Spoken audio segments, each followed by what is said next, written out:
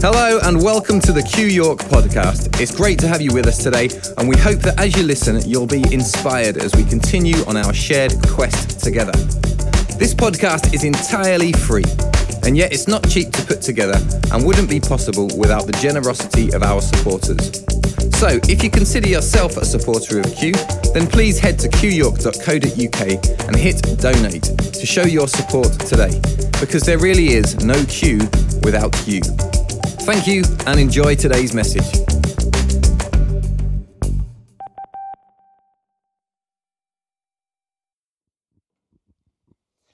Well, I thought maybe everybody would be on their feet having a right good bop in that.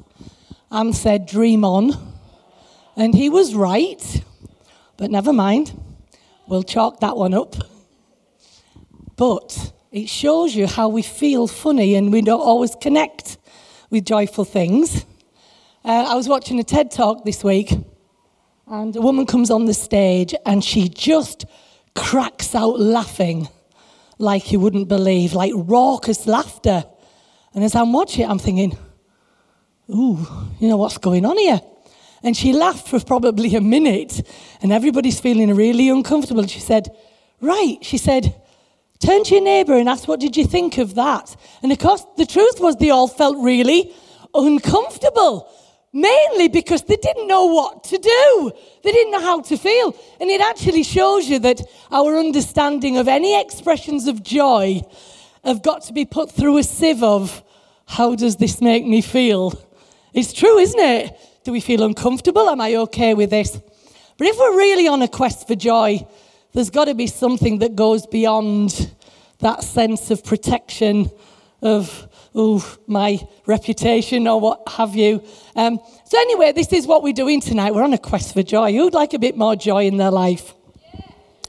Now, on that Trolls video, which was wonderful, one of the people, they're called Bergens, but I'm not that familiar with it myself, but it or him or she, I don't know what to refer, but they say this: there's only one thing that can make us happy, and only one Bergen can provide it.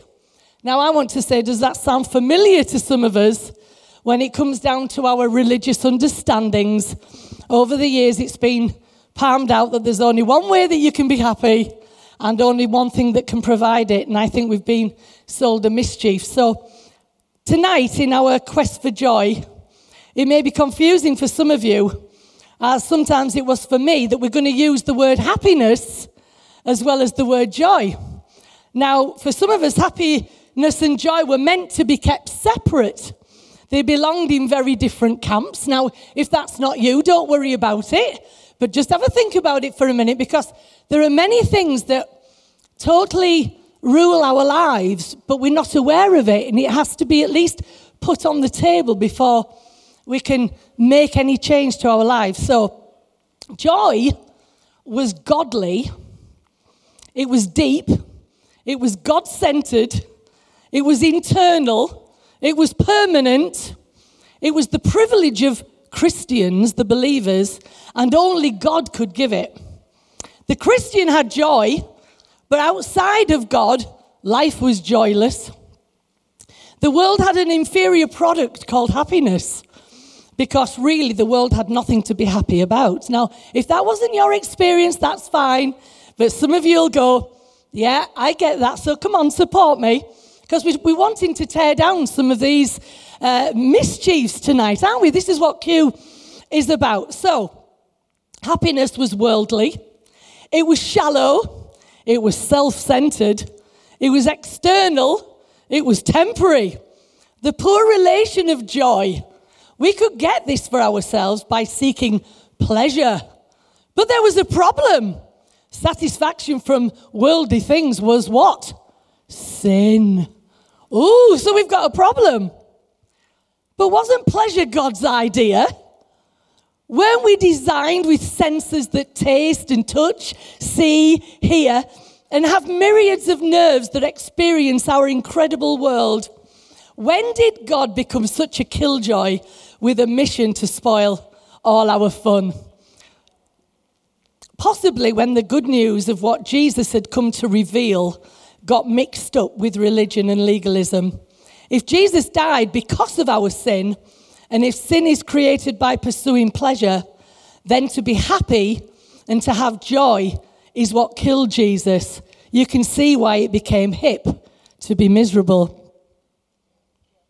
I can't believe that my understanding of joy was attached to denial, to restriction, to sacrifice, to suffering.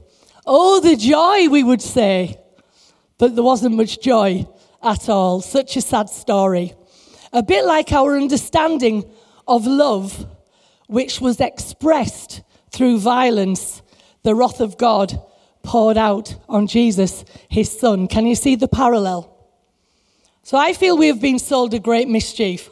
And so tonight we want to begin the redemptive process of happiness and open ourselves up to joy, realizing they both belong in the same camp and they are available to us all, but it is an inside job. So, some like to believe that joy is a fundamental foundation we all have inside, but it gets lost in the circumstances of life, like the injustice that we were talking about last week. How many of us, when an injustice occurs, it makes us lose our joy? See what I mean? And things happen and we lose our joy. So it's the circumstances of life that just bury our joy. How can we have joy when life is what it is? The best we can hope for then are moments of happiness. Others suggest that it's happiness that is the foundation and that it's happiness that has longevity and it's joy that are the moments of surprise and wonder. Others see joy as an inner aliveness that appreciates all that's good around us and constantly tells us that all is well regardless of circumstances. These moments of appreciation all stack up and when banked result in a happy life. The unappreciators of these seemingly insignificant moments need a major happy event to even get in a good mood. So you can see the problem, can't you? Others suggest it's how we measure the experiences we have. Joy is measured by surprise and wonder. They are Tigger moments. Who knows who Tigger is? Come on, the kids will. Who's Tigger? Bouncy, bouncy, yeah? Fun, fun, fun, fun, fun. Yeah? Tigger moments of jumping up and down. Whereas happiness is measured as a consistent state that exists over a long period of time. It's what is seen to exist at the end of the story, happy ever after. So there are many ways that we look at joy and happiness, and they can be used in same ways and opposite ways, but these are the ways we can look at them. Now, I particularly believe, and this is my personal opinion, that it's an inner magnet that connects itself to moments that we have that are not tainted by anything other than what is in that moment. There is no past history that brings us fear or guilt or shame, or there's no future where anxiety belongs. It's just the moment in itself that is just pure joy. Now that's where we would like to get to, and we believe tonight that we can bring us to that place. Now don't worry, if you think tonight we don't make it, there'll be more next week. So keep on the quest. Okay, thank you.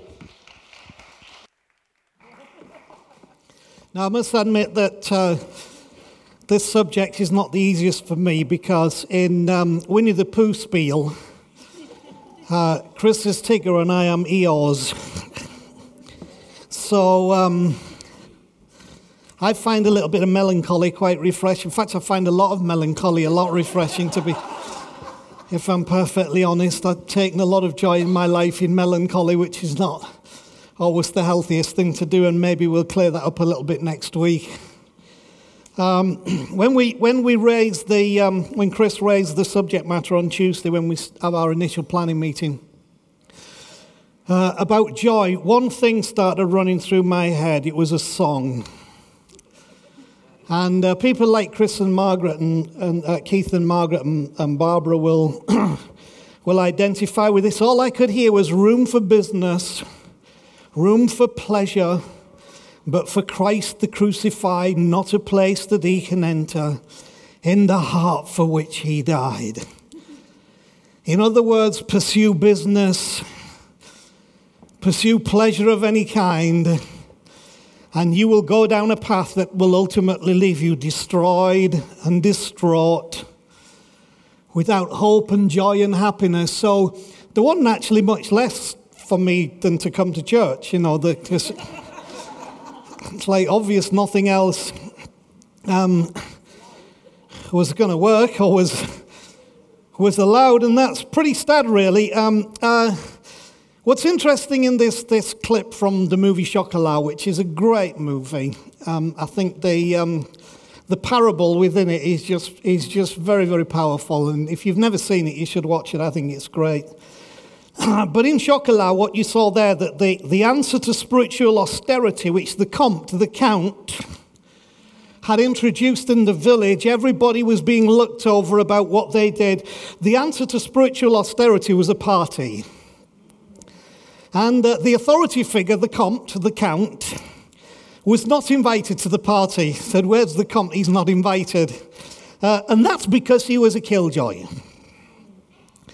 And why? Because the slide that we put up was interesting, that God wants you to be holy, not happy.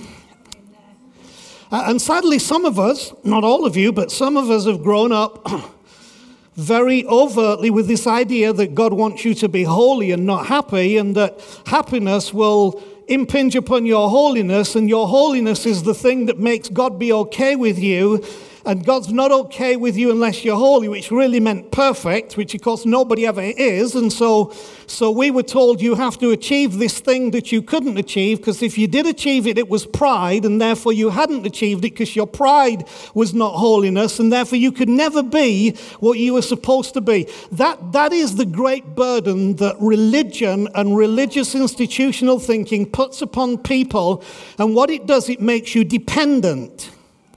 Now, I will say from my perspective, it helps one to build a much bigger church in a situation of incredible dependency, because it means that you are lacking and you need what I have and I give you what I have.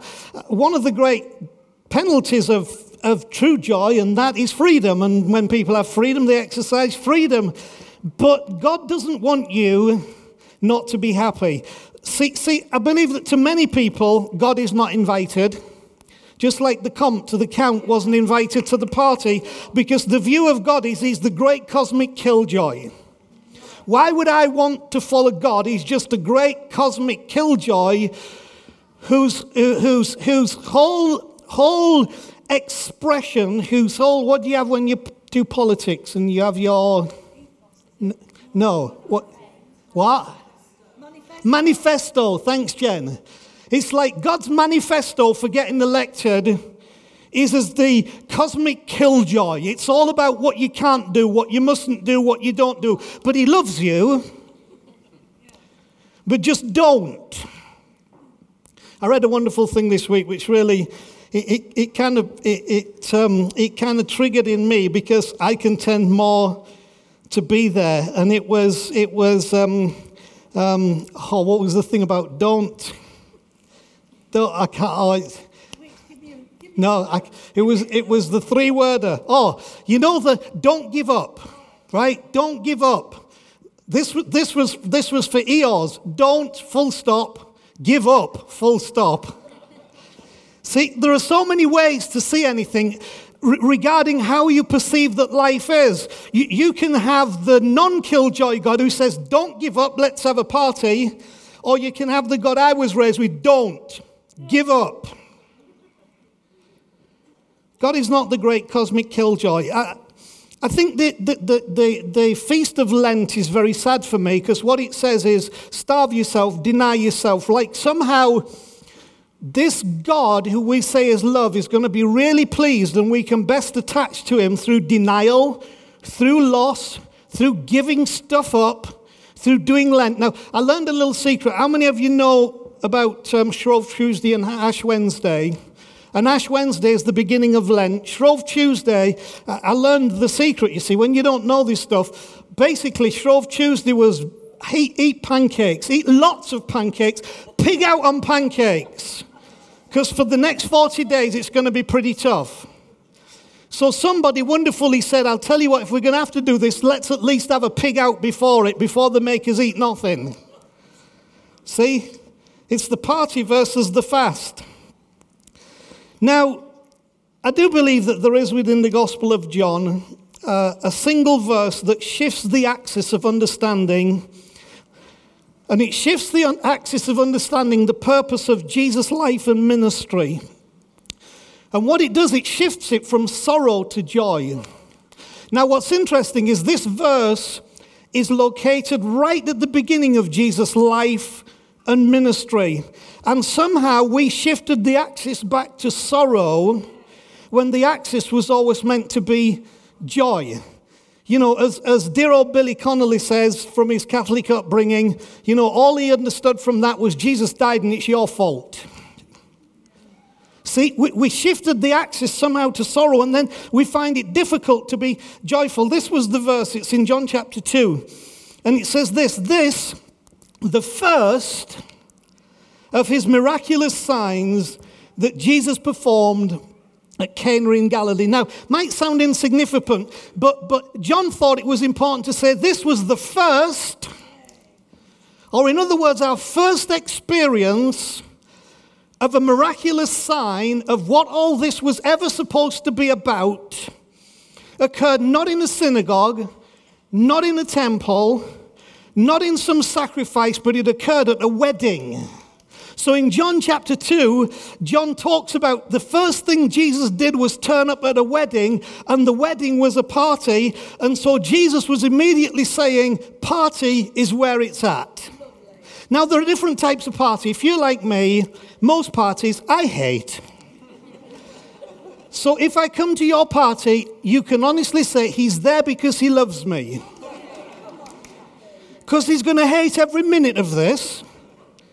Beth, I love you. Where's Claire? You know that I love you because I came to your party. The greatest expression of love. Now, some of you, Maggie and Dave, love a party. I watch Maggie and Dave, and I have envy because I see Maggie and Dave getting after it there, and I think, it's fantastic. Would I do that? No, not a chance.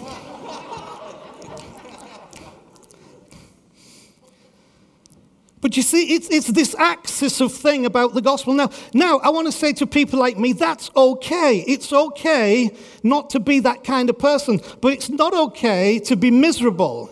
It's not okay to lack joy. You've got to find some way in which joy manifests itself and comes to the surface. So Jesus does his first thing at a wedding. It's the chosen launch pad. A wedding was the chosen launch pad for Jesus' life and ministry. The chosen sign was changing water into wine, and the chosen medium was a party. That's the very core essence of the first manifestation of what Jesus is about. So how the heck did we manage to dismantle that to become this miserable thing that so often becomes the expression of Christianity? Even we turn communion into a morose, melancholy sadness because Jesus died. And we miss the point that he only died for one reason, so that he could break the power of death and rise again so the party could carry on. So let me read you this, okay? We've just got a minute. This is important. For the first 1,000 years of its existence, the Christian church placed much more emphasis on the resurrection than the crucifixion. For the first 3 centuries, the Christians were known for their joy. The symbols of the catacombs, that's where they buried the early Christians, like every other indication of early teaching, show the glad, bright, loving character of the Christian faith. It was a religion of joy and not of gloom, of life and not of death, of tenderness and not of severity. That makes you have to look at the cross different. We find in the catacombs neither the cross of the 5th and 6th centuries, nor the crucifixes of the 12th, nor the tortures and martyrdoms of the 17th, nor the skeletons of the 15th, nor the death head skulls of the 18th. Instead of these, the symbols of beauty, hope, and peace dominate.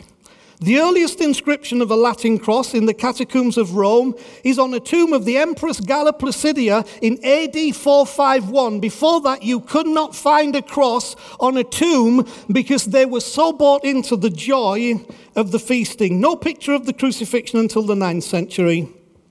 No portable crucifix till long after that. At the core of their message was the resurrection. Life now. The power of life dominant over death. God's kingdom showing up here and now, changing the way things are and giving us joy. That's what this was supposed to be all about. That's why we're pursuing on a quest for joy. And it finished by saying the church did not create the resurrection story. The resurrection story created the church. And when you really catch the truth of the joy of that, it begins to create something that is what we are looking to be. Now in the account of these events recorded in John, it points out that the use of 6 water pots that were normally used for ceremonial cleansing and ritual washing are what Jesus told them to fill up with water so he could do his miracle. Now, when you bear in mind, these pots were for ceremonial cleansing and ritual washing. Now we're not Jews, so we don't relate it in that Jewish context. But if you think it was a whole lot of water, because each one of them could hold up to 30 gallons, that's 136 litres, and there's 6 of them. That's a lot of ceremony, that's a lot of ritual, and that's a lot of washing. But unfortunately, when we miss the good news being about joy, it's replaced with a lot of ceremony, a lot of ritual, and a lot of washing. That you have to do 30 gallons worth in each pot and 6 pots, so you better make sure that you're ceremonially, ritually, and wholly clean from the washing. The wonderful thing is Jesus symbolically says, let's fill those ceremonial things that were for ritual, and let me change the nature of that. A lot of pressure, sounds like a lot of misery, but Jesus turned that water into wine, which is a whole lot of joy. And he said, now instead of washing in ceremonial water, drink the wine that's joy. And the trouble is, people like me and Dave were raised that it was all about washing ceremonially. You got to get clean. You got to do what's right. You got to clean yourself. Jesus comes along and says, let's not use this for washing. Let's change its whole nature and turn the water to wine so that you get joy, and then live your life from the place of joy and celebration. And it says that as they did that and served out the wine, that the master of the feast, because, there were monkeys back then, just like the monkeys now. You would normally serve the good wine first, and then when people had had a few, you served out the rubbish stuff. You brought out the cheap wine. I will be honest, just as a point of confession, I have 2 racks of wine. One is for those who appreciate wine, and one is for others who nip down to Spa. So I do apologise.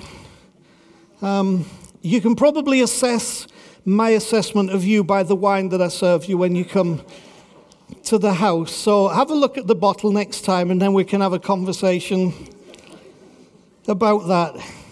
But that's what they used to do. They would bring out the good wine, and then when people had had a few, bring out the rubbish stuff. But John records it, the master of the feast was blown away. They'd already had a few. The place was happy. It was a party. But he said, this is amazing. And people said, how come that you've saved the best wine until last? The best until now. In fact, the interesting thing is I was always taught this in the longevity context, that God saved the best wine till last, but it says the best wine till now. I want this to be your now. I want your experience of the loving God to be a now experience. I want how you understand Jesus to be a thing of now, however that looks, that brings the wine into your experience, because it seems to suggest that the best wine always comes from a transformation. Because this didn't come from a grapevine, this came from the ceremonial pots that were full of water, which says the best wine comes from transformation. There's a lesson. The best wine comes from transformation. If you want to know where the best wine of joy will come in your life, it will come from transformation. And when transformation occurs, you'll say, it saved the best until now because of the power of transformation. And transformation comes from a realization, hey, this is different. And realization is when the heart and the eyes are open to something which counteracts despair. And I want you to have that joy. I want you to be able to loose the shackles and experience what really is that beautiful gospel that has come to all of us. I still believe, the Bible to me is fascinating because it says more than it says, if you know what I mean. So in what I just showed you tonight, just the very statement that this was the first miracle, it's saying more than it's saying. It's trying to get something through to you. This is what this is about. And when it talks about the transformation of the water, it's trying to say something to you that there is in transformation a changing from water to wine, a changing to something that kickstarts the party, not just around you, but within you. And I think we all need a little dose of that. But the reason the early Christians had joy over the resurrection is because that to them was the mark of transformation. Death to life, water to wine, darkness to light, transformation. And they believed sincerely in a resurrection, and a resurrection that was theirs. I want you tonight to understand and believe that that same resurrection is what is available to you. Resurrected out of the pots of ceremony came the wine of joy. Out of the tomb came the life of Jesus. And out of this pot, this vessel, this thing, and what is within it now can come a transformation that I believe has a divine touch upon it, but I also believe something from there, that if there is a God, and I believe there is, it is his absolute will and purpose to transform that water into wine, and all we have to do is come to the realization that a change needs to take place, can take place, will take place, and to be willing to receive it. So Father, bless us in this place. I pray that every heart will be touched. I pray that all the water will be turned to wine. I pray the sorrow will be turned to joy. And I pray that we will go from the misery of exclusion to the joy of inclusion, and from the sadness of ceremony to the joy of party, in Jesus' name.